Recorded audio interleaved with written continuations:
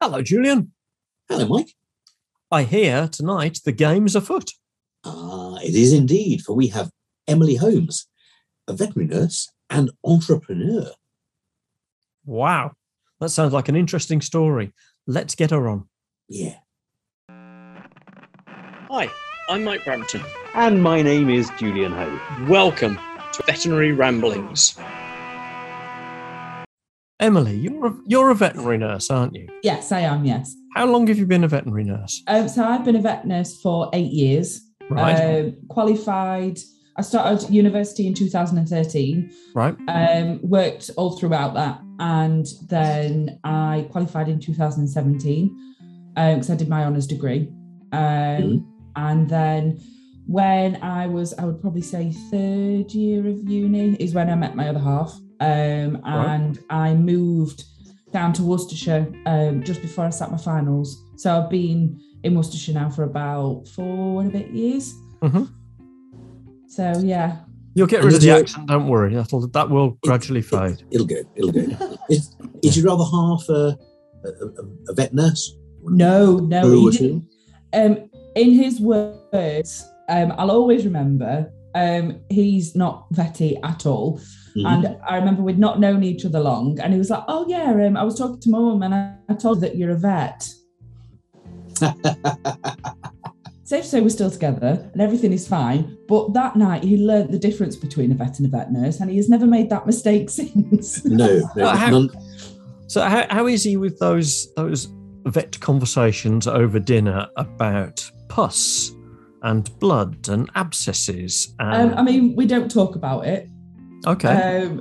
He's quite squeamish. But my best friend is an equine nurse. Right. So I get to have my outlet there. We talk about all sorts of stuff and we, I get my outlet that way. Okay. So it begs the question then, Emily. I mean, you say that you started becoming a vet nurse in 2013, did you say? Yes, yeah. Okay. Why? If I'm completely honest, I didn't know what I wanted to be when I was older. This is going back a few years now. Okay. And I always thought I wanted to be a teacher. You know, when you were at school and you did like, what do you want to be when you grow up? I always went as a teacher. I always thought that was what I wanted to do. And then I went and did my A-levels because I knew that I wanted to go to university. Just didn't know doing what. Right. And it wasn't until about 2 weeks before the UCAS deadline, I decided to go and do some work experience in a vet practice because it was because I was quite outdoorsy. I either wanted to be a teacher or a vet. So I went and did some work experience in a practice and went in there fully thinking, I'm going to get into vet school. I'm going to do this and had it all mapped out. And then I met some of the nurses and I found myself following them more. And when I really got to understand what they did and their role, I just fell in love with it. And I was like, this is what I want to do. And at the time, there weren't many universities that were doing the degree route for nurses. Mm-hmm. I believe it was Edinburgh, Bristol, Nottingham and Warwickshire College, which is where I went. And I knew that I wanted to be somewhere that was in a commutable distance because I still had my horse at the time and he was at home. And because of health reasons for him, it was easier for me to keep him at home than it was for me to move him somewhere closer. So I used to commute weekly from Chesterfield to Leamington Spa to go to university, which was quite a few miles. About 400 miles a week. It's a fair old distance. Yeah, safe to say I've got quite good at driving. It helps. You didn't ride then? No. Oh God, no! It had took me forever. He was really slow, bless him. So that was that really. I applied, I had my interview, and I got in, and I never looked back. Cool. Do you feel you missed out on the university life, being back and forth and spending time with your horse? if I think, when I reflect on it, sometimes I think I did because it was so full on. So obviously I'd go home, I'd be looking after the horse, I'd be working. While I was working as a student, I did on call. So I had a lot of that life. But if I'm really truly honest with myself, I was never really a party person anyway. Right. Even before I went to university, because I lived on a small holding, there was always something to do around and being outside. And I much preferred, as sad as it sounds, mucking out, spending time with the horse and the dog, just being outside, than I did spending 3 hours to get ready and go out clubbing with my mates. So to a certain extent, then, Party Central Leamington Spa. Yeah, like I'm not a little bit alien to you anyway. No, I mean, to be honest, I didn't. So I didn't live in Chesterfield. I lived just outside of it. So it was about half an hour to get to Chesterfield. So even if we were to go, if I was to go anywhere, then obviously it'd be, I'd need to drive there, or I'd need to get somebody to drop me off, or get a taxi, which was ridiculously expensive because it was quite a long way. So I was never really entertained by that scene. I did, don't get me wrong, I did go out for like a couple of drinks here and there when I was at uni, but it never affected my studies. Like that came first to me because I wanted to do well. I think that vet training, even though I wasn't like in the vet industry then, of being like a high achiever and wanting to do well, was the driving thing for me. And as long as I got to go home and, spend some time horse go hacking or doing whatever, just being outdoors, that was my reward. It wasn't necessarily... Yeah, I have to say, I think I can speak for Mike as well as for myself when I say that university for us was a dull time. We never exited from the halls of study. I personally spent every morning and evening in the library. Library. Yeah, the library. Ever drinking? Ever? No. No passes. And yeah. Yeah, I'm not saying that was like a complete, sort of nerd and just sat in the library. Like there were times when I went out, but it just wasn't, compared to sort of my friends who were doing other courses and were there full time. It was like I was there for 2 days and I'd have 2 full days of lectures and then go back and I'd be at work the next day. So it literally was like I'd go there, do my studies, go to work. It's the weekend again, go back, do my studies. So it was quite a rigorous routine. So to be fair, there wasn't really much time for me to go out if I wanted to. And if there was, then it was a case of just making sure that, I was up to date with everything. And just, it sort of was gone enough in a blink of an eye, to be honest. Yeah. like library or training. Yeah. Every Wednesday night was training night, and then match on Saturday. Yeah. Yes. And then library. Then back to the library. Yeah. The team used to drag me out of the library on the Saturday to go to the match and stuff. Did they sometimes force you to have a glass of something alcoholic, Mike, or did you manage to escape that? Well, no. That's the problem with rugby football, isn't it? Yeah, of course. Yes. There's the sort of the social side of it, and I nearly got banned from the library. Did you? Yeah. Was that because you vomited over the Encyclopedia Britannica? Something like that, yeah. Because when we went to college, Emily, there was no such thing as the interweb or mobile phones or stuff like that. So you'd have to tell your friends where they'd find you. Library. It was quiet. It was warm and it was quiet in there. You could get your head down. Yeah. Help the hangover. If only. Oh, memories of the library. So, did you'd always set your heart on doing the veterinary nursing degree, not doing it, I say the traditional route, the block release in practice. Yeah. I don't know what it was that drove me. But I remember always being, even as I went through school, I'm an only child. So obviously not that I had any pressure from my parents at all that, you have to go to university and you have to do this. But I always wanted to make them proud. I remember sitting down this is going back to high school now. I remember sitting down with sort of the tutor who did like work experience and stuff like that. And I was she was a really good family friend. And she was saying, you've got it in you to go to university, and you can open so many doors by doing that. Mm-hmm. If you've got the opportunity, take it. So that kind of was, it wasn't instilled in me in a negative way, but more in an empowering way of like, you can do this, go for it. So that kind of stuck with me. And like I say, I wasn't really sure which way I was going to go. But I'm just glad that I did. And I think even if I had my time again, as much as it made me pull my hair out, especially trying to write my dreaded dissertation, I think I would still do it that way again, because I think as much as it was, quite heavy going, for me personally, I wouldn't have it any other way. Okay. Mm-hmm.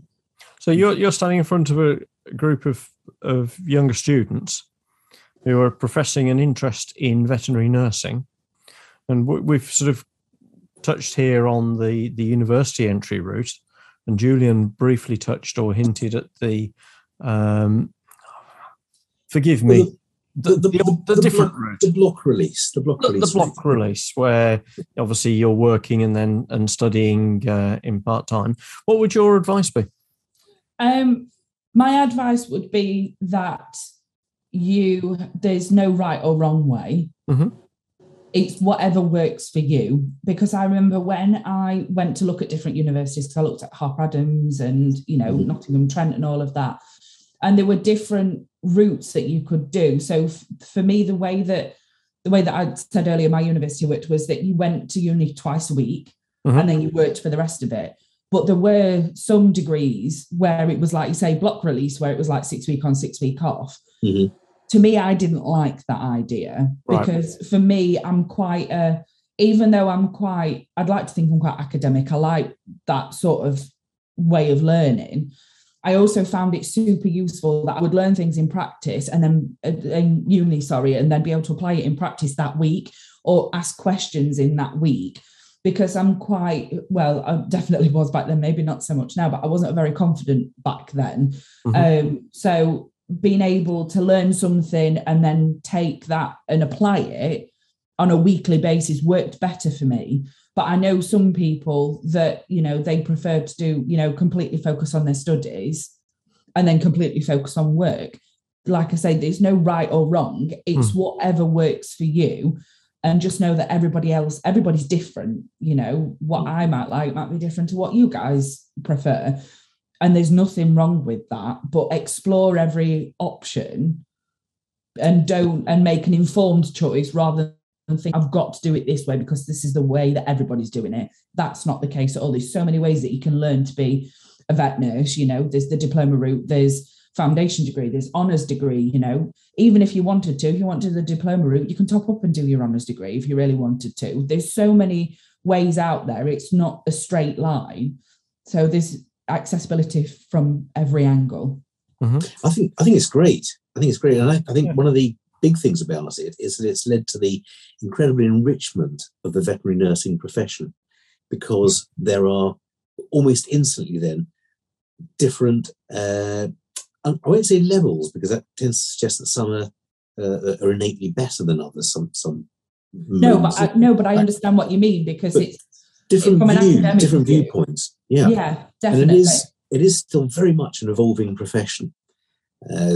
RANAs, as they were originally, the Royal Animal Nursing Auxiliaries, were around till correct if I'm wrong, I think it's about the early 80s. Yeah, I think it was around then, yeah. And they only came on the scene, I think, in the early 70s. So it really is a very new profession. Yeah. And one that is, you mentioned the word empowering earlier, I'm going to pick up on that later, but actually the nursing profession, veterinary nursing profession, I think is more empowering these days than ever it was. With that comes responsibility, because of course you're now accountable to the RCVS. Yeah. And it'd be interesting to know, any of our listeners out there, hello, the listeners out there, to gain your views on what are your thoughts on veterinary nursing? What do you understand by veterinary nurse? Because I think it's still a very misunderstood profession. Yeah. Do you want to take off from sorry. that? No. I realise I always gab too much, and then Mike gives me a virtual kick under the table. I'm exactly the same, so I get it. The best way that I describe it to people that are from a non-veterinary background is when you go into a GP surgery, so a doctor surgery, you have your doctors and you have your nurses. It's the same principle for vets and nurses. I think a lot of people have a misconception because vets are always, they're not necessarily, but they're the client facing. So the client comes in to see the vet. If the vet needs help, they then go out the back or they grab a nurse to help them. And I think because in some cases, clients, they might get some interaction with the nurse on reception, but I think then they just, I assume that then you would think, that's the receptionist. Mm-hmm. Might not necessarily be the nurse. And then unless they actually get to interact with you or like say, unfortunately, their pet needs to stay in the hospital, again, sometimes they may predominantly speak to the vets, but ultimately it's the nurses that are caring for them behind the scenes. And it's how much really nurses get involved in that care. And going back to what you said earlier, as I think for me as well, even from the 8 years that I've been doing it, the profession has come on massively. Like I was, my good friend Laura, she did a workshop a couple of weeks ago, I believe it was, about doing endocrine sort of like clinics in how nurses can get involved in setting up those kind of clinics for endocrine disorders. So even just nurses doing things like that to empower and promote things, and this is what us as nurses can do, has grown massively, even if it's even in the last 3 or 4 years. And I just think it's really important for people to understand that, yes, we do have to go under the direction of a vet. Granted, we can't just go off and do things willy-nilly, but we are accountable for our own actions. It is a profession in its own right. Mm-hmm. Yeah, and I think are really important, because if I'm being honest and ask you guys this question, how would you do if you didn't have nurses? We'd be stuffed, completely stuffed. It wouldn't be a profession anymore. The veterinary profession would stop because we're a team, and I'm going to include receptionists in that as well. There is a complete team, and it's. I guess one thing that you didn't really mention there, or if you did, I didn't pick up on it. One thing that nurses are exceptionally good at is communicating. Yeah. And it doesn't matter how good a job anyone does, if they don't communicate that job, then the owners won't be any the wiser. Yeah. Vets, well, we're normally too busy or too stressed or too up in the clouds to really chat to the owners, to think, well, how best to find out how they're feeling about their pet and make sure that we've addressed their concerns. We see a problem, we want to fix it, we give some medication and say, off you go, that'll be fantastic. Yeah. It might still die, of course, but it'll be fantastic. And you're then the ones who are able to say to them, did you really come about that? Because he's prescribed this thing for an ear infection, but I noticed initially you're quite worried about the little patch on the skin there. Do you want me to? Yeah. The way that I describe it is that you guys as vets come along like a whirlwind, throw all this jargon around, give them some medication, out the client comes, and then they almost feel like they can't ask a question because they feel too stupid. Like there's no question is a stupid question ever, but it's the... Oh, I've asked some. Yeah, he has. Don't go there, Emily. I'm not going to go there. We're just going to breeze over that one. Most questions aren't stupid questions. No. Yeah. And then we come out and, sort of we have that brilliant ability of being able to have that relationship with clients for them to come out to us and go, what does this mean? And then we're that communicator. We bridge that gap between you guys being able to break that down into something that clients may be able to understand better.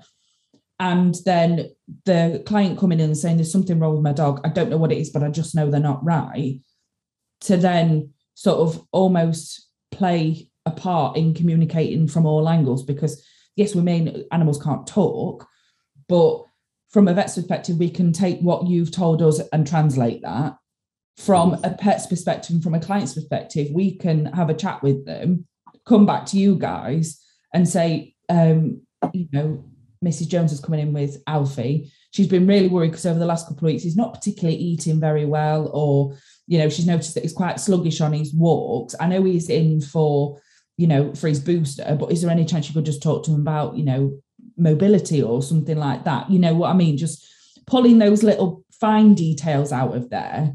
So you guys just say if I'm wrong, but you just see, they're coming in for their annual booster, perfect, brill, that's fine. But actually there might be some other things that go with that not saying that you wouldn't think of them, but unless you talk to the client and have an in-depth conversation with them about it, or at least then if they do mention something to you, then you turn around and say, that's great. Tell you what, we'll book you in with one of the nurses in one of the clinic slots, and she can have a bit more of an in-depth conversation with you, because I appreciate that you guys are strapped for time. Have that conversation with them, relay that information back to you, and work as a team in giving that client the best care possible, and giving delegate, you can delegate to us. We've got the time to be able to invest and able to have a full in-depth conversation with them and come back to you with essentially a bullet pointed list of everything. You then say, we can do this bit. Do you think, you're absolutely correct. I was just wondering, do you think the last couple of years with the pandemic has made that role even more important? Yes. Because it has been quite difficult, hasn't it? And I know, I was speaking to a friend of mine from the Veterinary Defence Society, who said that actually almost all the complaints are about communication. Definitely. And I know certainly working with several vets over the years, some vets are better at communicating than others. There's nothing wrong with that because we're all different. But I think it's a case of knowing what vets and nurses' strengths and weaknesses are, and really doubling down on that and saying, there will be some nurses out there that could think of nothing worse than doing nurse clinics.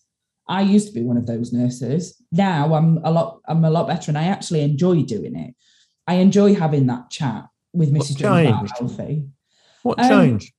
I think confidence. Okay. I think when I started, I know it took me sort of like 4 years to graduate and get my qualification to actually be an RVN, but there's a certain period of time when you're newly qualified where you're so used to spinning all these plates. You've got your MPL to do, so your online portfolio, you've got your coursework, so you've got exams, you've got your practical exams, you've got everything. You're spinning all of these plates and trying to be a human being in the middle of it.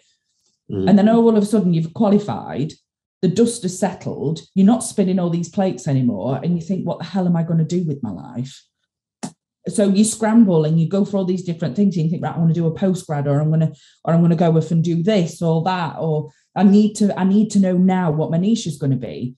You're not going to have it all figured out, and that's okay. But the more that you exercise that muscle, I always say consistency is like a muscle. And unless you exercise that, so yeah, when I first started doing nurse clinics, I wasn't the most confident. 9 times out of 10, I would feel silly for not knowing what the answer was. But actually over time, I'm quite comfortable and happy now to say to owners, do you know what? I don't actually know the answer to this question. Leave it with me. Let me speak to somebody who can give me the answer, and I will get back to you. And I think having that, like I say, it comes back to communication. When owners know where they stand, and when they know that, they don't have all the answers, but they're willing to go off and research for you, not just say, I don't know, sorry. The fact that they're willing to put that extra time in to give you the answer that you want, to make you feel, give you some confidence, that is worth more to them than. You think you're right. Yeah, I think that's absolutely right. And what springs to mind is how valuable the Hitchhiker's Guide to the Galaxy is. Because in that situation, on the back of the book, in big, bold letters, are the words, don't panic. Absolutely. So if you're faced with a client where you're not sure as to exactly what's gone on, or you don't have the definitive answer, don't panic. You can look it up and come back to them. I love Hitchhiker's Guide to the Galaxy. It's my favourite book, my favourite series of books.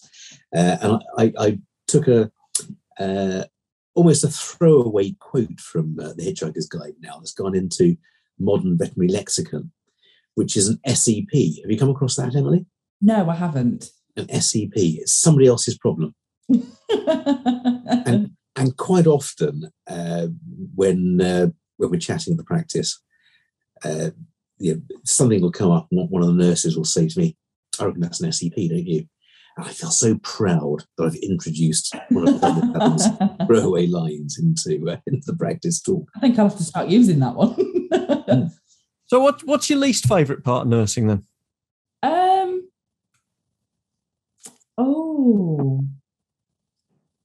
I don't. Is it weird to say I don't know? No, not at all. Not at all. I can't think of anything off the top of my head. The only one I would say the area is ophthalmology. Okay. That's not for me. Do you know, that's a lot of people say that, vets and nurses. It's not for me. Although I love eyes. From an anaesthesia perspective, it was quite fun. So I think it was about not long after I qualified, it must have been under a year, I went to work in multidisciplinary referral, and that's where I found my love for anaesthesia. That was what I used to hate, actually, thinking about it now. As a student, you could not get me in theatre. I would avoid it like the plague. I absolutely hated it. And I think it was because I didn't understand. I didn't have the knowledge, and I didn't feel like I could do a good enough job because I didn't understand. So I was like, I'm just going to stay away from that. I'm just not going to deal with that. And then when I went to work in referral, I actually went to work in the surgical department, and I worked in the surgical department for about a year. Absolutely loved it. Fell in love with it. Any anaesthetic, anything like that. Give me anything juicy. I'm happy. Stick me in theatre and I was happy. So that was one thing that I never used to like. In terms of like ophthalmology, I don't know, there's just something about eyes that just creeps me out. But then I'd do some of the procedures, like cataract surgery and stuff like that, and I used to find it so fascinating. So anaesthesia is your favourite then, is it? Yeah. And I do enjoy talking to clients, as sad as that sounds. And it always makes me smile when people say, oh, I'd love to work in veterinary, but I just, it's so sad working, I just love animals so much. And I just sit there and I smile to myself and I think, how naive are you? Thinking that it's just working with animals. If anything, it's working more with people than it is with animals. That's very true. Yeah.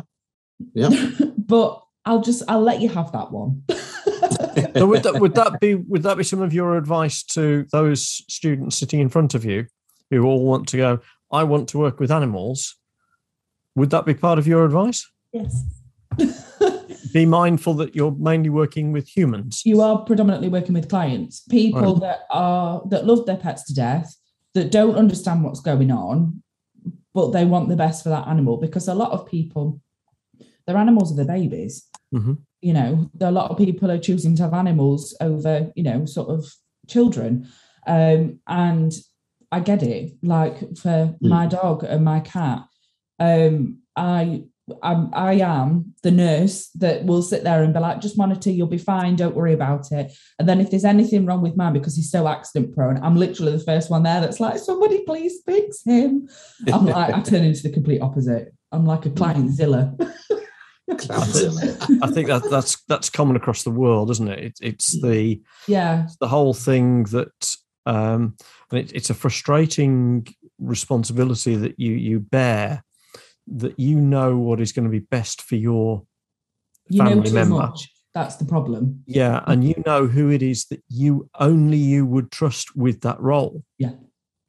But what a weight of responsibility do you then place upon their shoulders? Yeah. Because they know you. Well, it's like whenever. So I always said, I remember when I had Seb castrated, and it was, I booked him. Whoa, who's Seb? The dog. I thought it was your boyfriend. No. Oh, right. I was going to say, no, that's next week. Just don't tell him. Okay.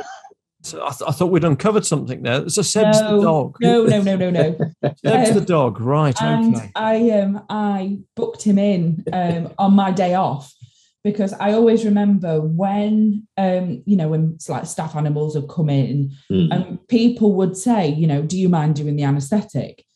And I've always been one of those nurses, I don't know if it's rightly or wrongly, but I'd always feel a little bit uncomfortable because I knew the pressure that would come with that. But I also knew that if anything went wrong, I would never stop blaming myself. And I wouldn't want to put that pressure on somebody else. So I booked him in on my day off and I dealt with him on my own. And people are like, why have you done that? You may as well just brought him in and let somebody else do it. And I was like, because if anything went wrong, I wouldn't want them to put that same pressure what I would put on myself if it was somebody else's dog. That's not fair. So I dealt with him myself. Obviously, it was fine and everything went okay. But you never know, do you? And I wouldn't want to put that on somebody because I understand that that's a lot to ask. It is. I'm the same though, Emily. If ever I do anything to my cats, my dog, my tortoise, then I've got to do it because I don't want that responsibility to be on the vet. To if something, things go wrong, things don't always work out, and it's not a feeling that I'm the only person who can do it. I'm the best, but it really is a feeling that I don't want to give someone else that responsibility. Yeah, it's not. I could empathise and put myself in their shoes, and if something happened to someone else's animal, I would feel awful. So why, if I can help putting that on someone else, I would. Because then if anything was to go wrong and it was me, I've only got myself to blame. Albeit, yes, there will be a lot of blame for a long time, but I can process that. Yeah. I would hate to think that I'm putting that on somebody. Yeah. So whilst you've been doing all of this stuff, developing your love and knowledge in anaesthesia, working your degree, you've also found time to start your own company. Yes. What made you do this? So if I'm completely honest, I kind of fell into it. If I go back a little bit, when I started in referral, and even before that, my journey as a student, I would like to say was not straightforward, as I can imagine nobody else's is. And I did sort of have my ups and downs with my mental health and all of that, which I think unfortunately does come with the territory, but I also think isn't talked about enough.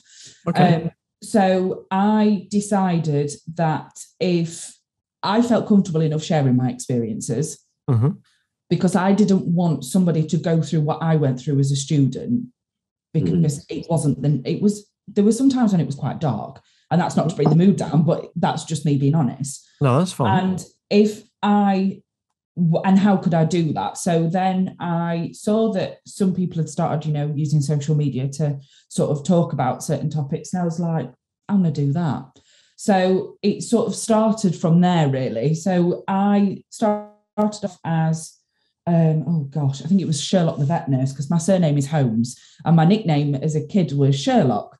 So that's where that came from. And I just started sharing my experiences and what, sort of any lessons I'd learned along the way, or, if there was any like little tips and tricks that I'd picked up here and there from working in different practices that, that I could share with people. It wasn't necessarily from a clinical point of view. It was more from a personal experience point of view, because I understood as a new graduate how anticlimactic, I suppose, it is to graduate. Because like I said to you earlier, you're spinning all of these plates, you're doing all of these things, you graduate, and then the dust settles and you're like, where do I go from here? Yeah. And there's suddenly a big hole, isn't there, where there was studying and excitement and preparation. There's suddenly this, okay, I'm working. Suddenly I feel as though my life has ended. Yes. And it's like, you get so used to and so comfortable with that high level of stress for a long period of time that then it's all gone and you're like, oh, is this what adulting looks like? So then that kind of evolved really into mental health is something that I've always thought is really important. And talking about it more and more gained traction, and people were having conversations, and I was having conversations with people. And it became very aware to me that as veterinary professionals, we aren't very good at looking after number one. We give so much of ourselves to our clients and our patients, But when it comes to looking after ourselves, we don't know how to deal with that. So then it was just sort of evolving that conversation from just my experiences and journey on introducing different things of self-care, like journaling and mindset and all of that comes with it. And then that transitioned to me then being called the EmPowering RVN. One, because Sherlock the vet nurse, people didn't really get the connection unless I explained, like I did to you guys, that my surname is Holmes, I was called Sherlock and all of that. And yes, EmPowering doesn't really, that's still not very self-explanatory, but sort of like the M is for Emily, so that's me. But also through the connections that I've made in the net and sort of the relationships that I've built, I want to empower other people to look after themselves and know that they are worth it. Because I've been through times where I didn't feel like I was worth. Why would I look after myself? Like, that's not a thing.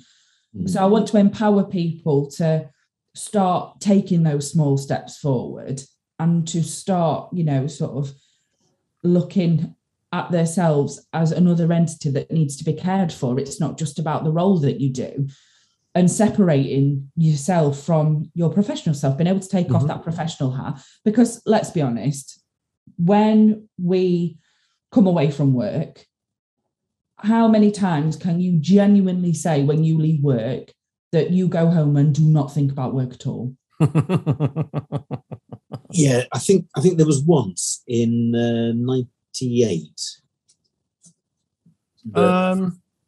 I stopped momentarily. No, I didn't. Yeah, exactly. We've had this. We've spoken about this quite often before as well, Emily, and I think it's summarised, or can be quite nicely summarised. I can't remember who said it to us. Who cares for the carers? Yeah. And I think it's an important conversation to be had, because at the end of the day, I think the pandemic has definitely put, a real spotlight on this topic of conversation. But I think it is something that there is a lot of stigma that's around it. Whether we talk about that stigma or not, it is there. Don't know why and how we can get through it, but it needs to be broken down, and we need to start having these conversations. Should be normal. It shouldn't be, feeling like you're treading on eggshells because you're asking someone, you say to someone, "Oh, hiya, how are you?" And you're like, yeah, I'm great, thanks. No, but how are you? And then people kind of stop and go, "Oh, I wasn't expecting that." But then it's having the confidence to have those conversations with people and knowing what to say and understanding that what you say isn't right or wrong, but there's always a way that we can, not necessarily be more tactful about the conversations, but just have them more openly so that they do become normalised. Right. So that's kind of where I was at up until sort of late last year. Right. And then through some friendships that I built through social media, a friend of mine sort of reached out and messaged, they know who they are, and said, "Can you help us with our content? We're really struggling to try and keep up with all of this. Is there any chance you could give us a hand?" And I was like, "Yeah, why not?" What sort of content? What platform? So social media content. So right, okay. Stuff that goes out on like Instagram and Facebook and stuff like that. Okay. Because I'd been doing it for like up to 3 years, from about 3 years at that point. I sort of said, yeah, I enjoy doing it. I love doing it. I love communicating with people and building those relationships. Right. I'll give it a go.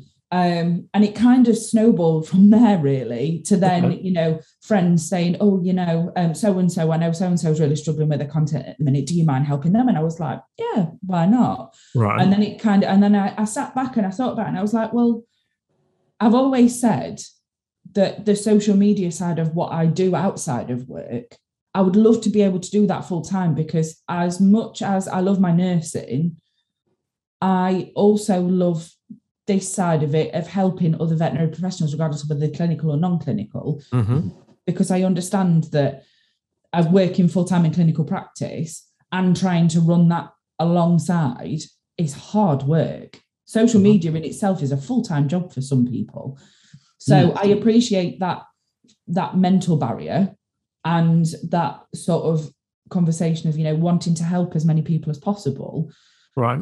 So I thought, I'm going to give it a go. Mm-hmm. So I set up my company, EmPowering Media Services, which is essentially helping vet-based businesses, whether that's practices, so clinical or non-clinical, create their social media content and be able to give them their time back so that then they can still have time for themselves, or whether they can then focus on other aspects of the business which can help them grow.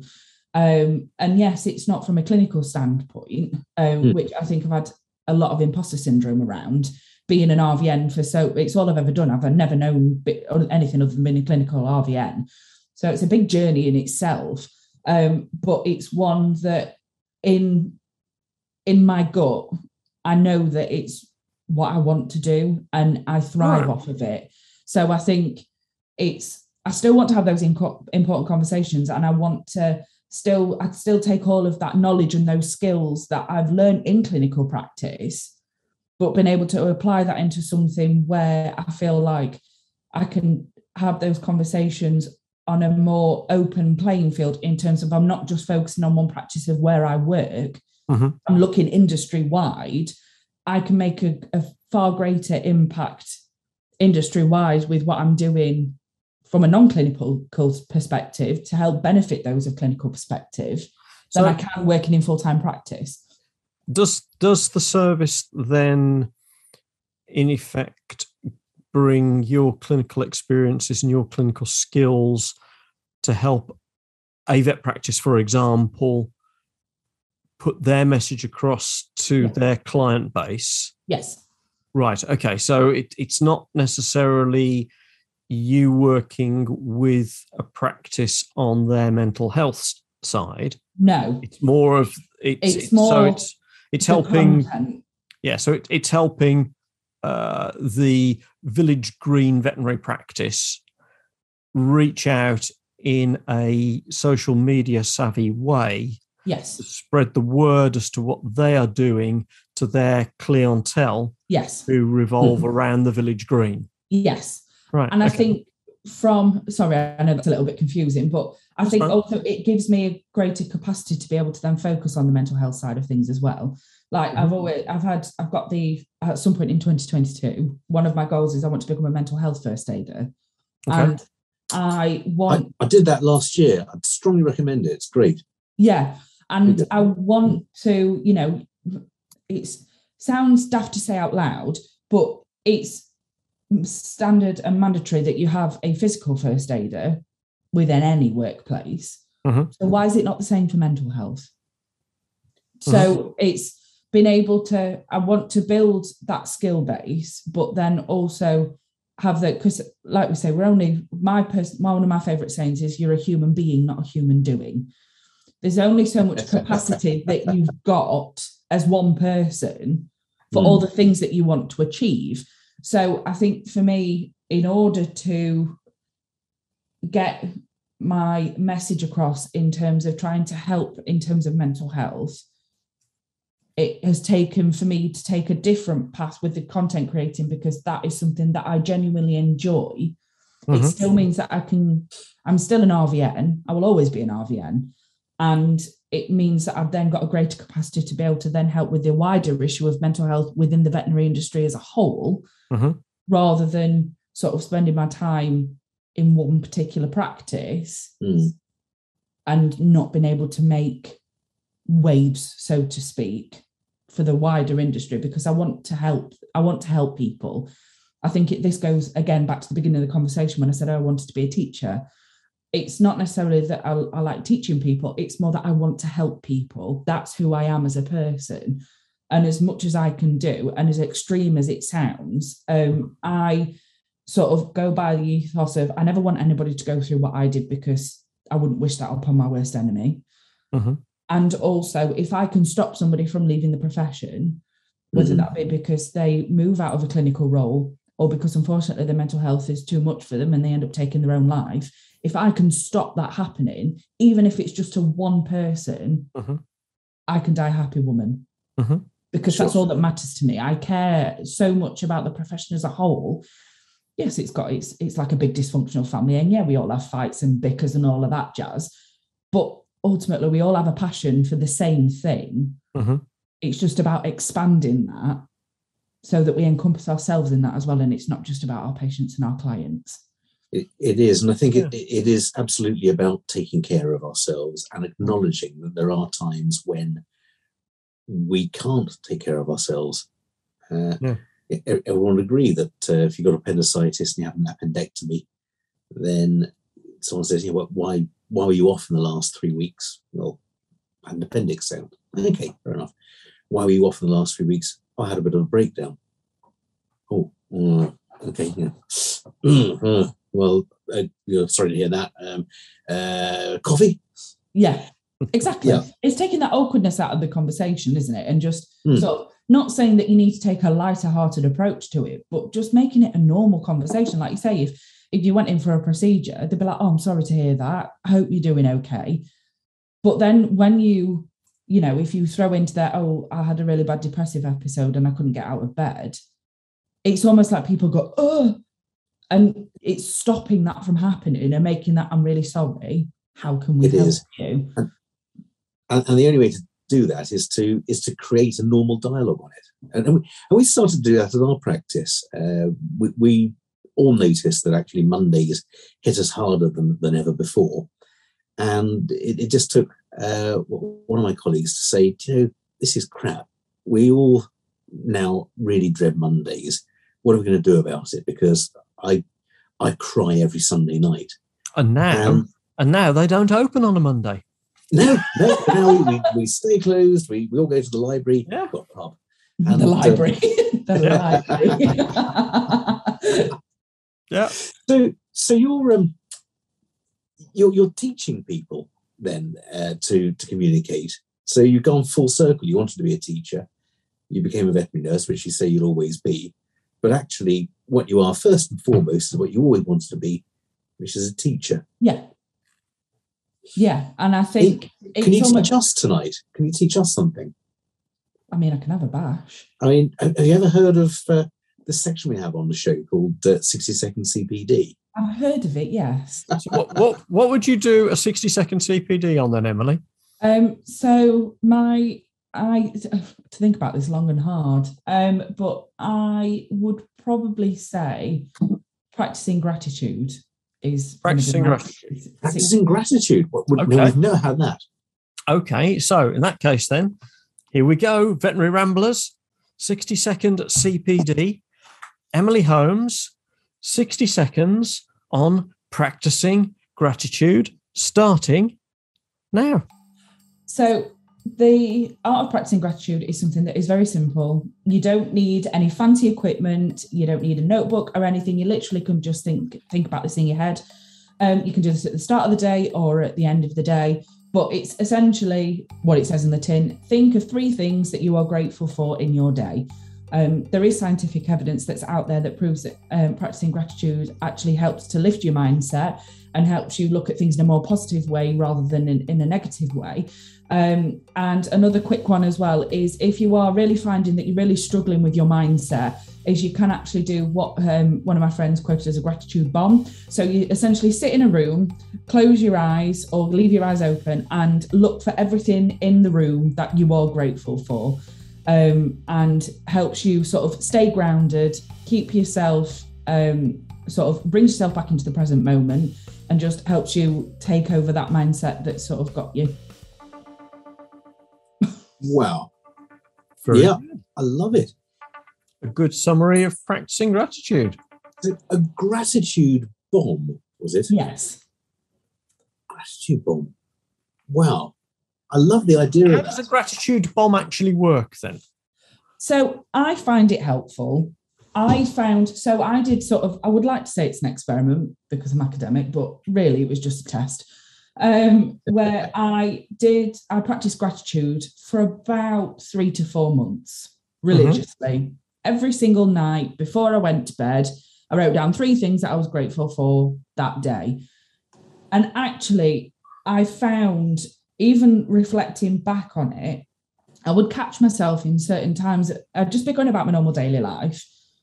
And then all of a sudden it sort of hit me. It'd be like, you used to think about that a lot more negatively before.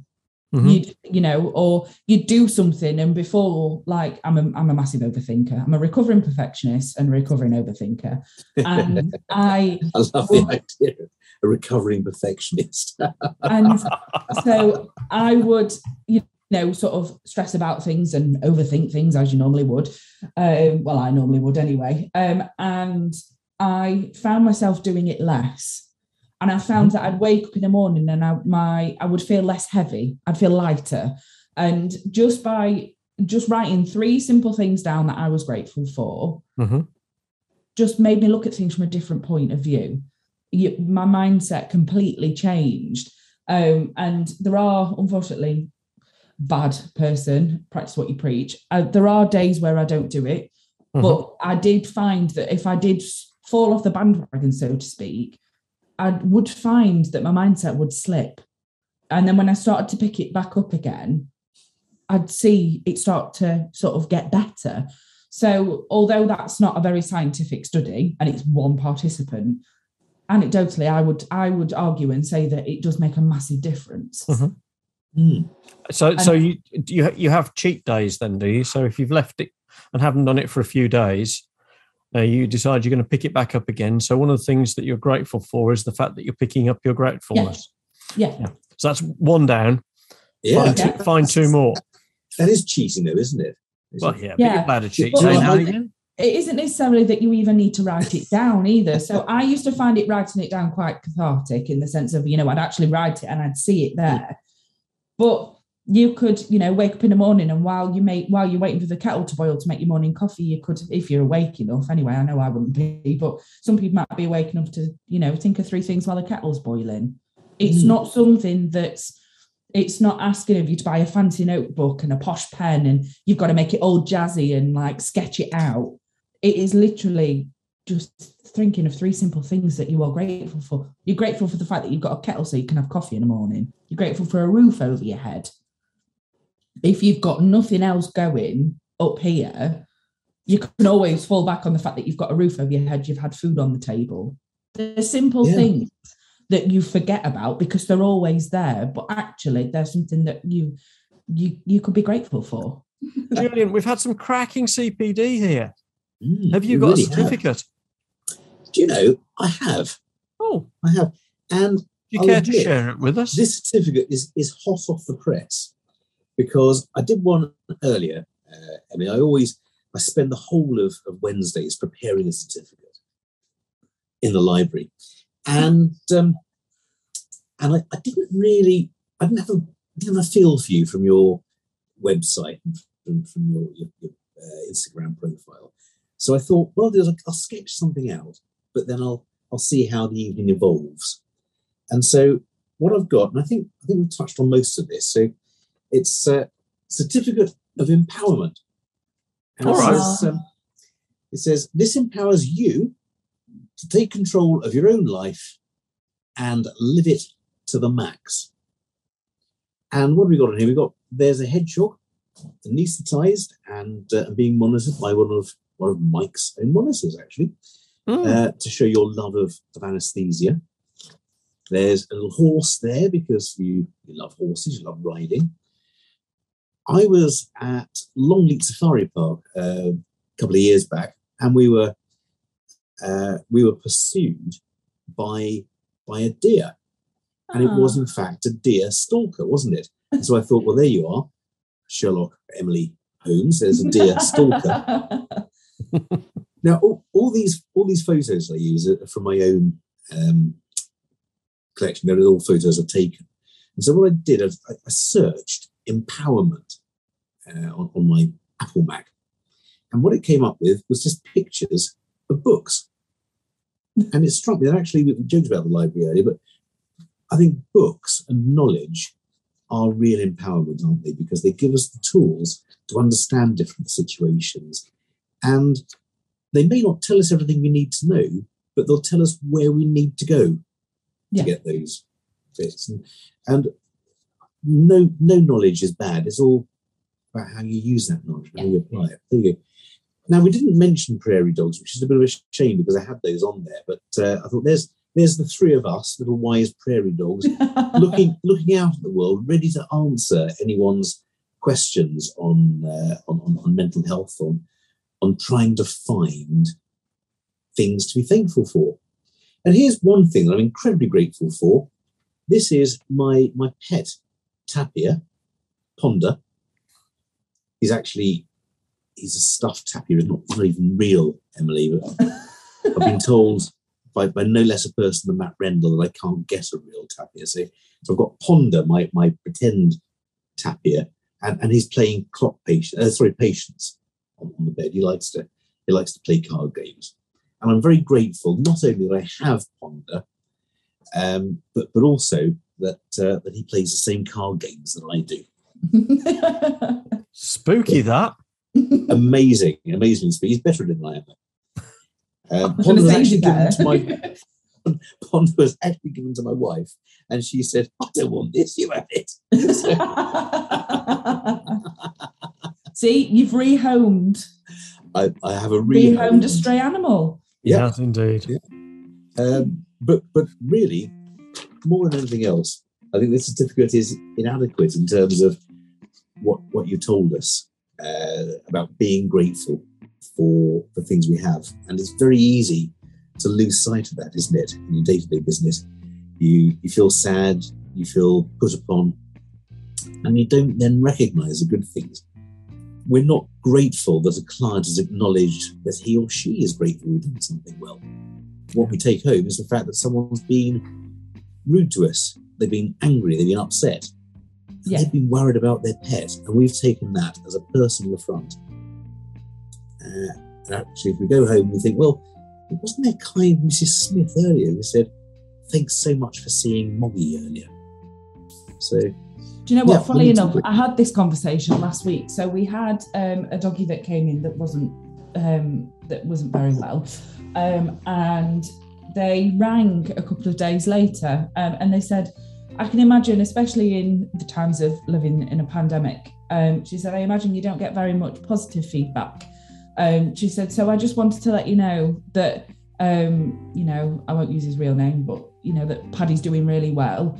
And I just wanted to say thank you so much to all of you because you were so kind and so helpful." And it took me aback because it's not very often that you have those conversations where clients actually go, "Thank you so much for your help." It's like you say, it's the negative conversations that stick with you and the negative sort of narrative communication that you have. But actually to have a client turn around and say, "You really helped, thank you so much," and it's genuinely incredibly rare. It's incredibly rare, isn't it? Yeah. Well, I think it is rare, and it's very, very important. And I'm going to say, Emily Holmes, thank you very much for sharing all of the things that you've shared with us tonight. Thank you for having me. Well, no, you're very, very welcome. And if we've touched on things that ring true or you want to delve deeper into, then don't forget to get in touch with us. We're on all of the major platforms. Send us a tweet or an email or whatever. And if there are any subjects that you'd like us to delve further into, again, get in touch with us and share, like, subscribe, and share the news. And Emily Holmes, thank you very, very much indeed for joining with us tonight and sharing some really powerful insights with us. Very much appreciate that. Thank you. May your dog go with you. May your dog go with you. We're gratitude bombing you. Thank you. Thank you very much, Emily.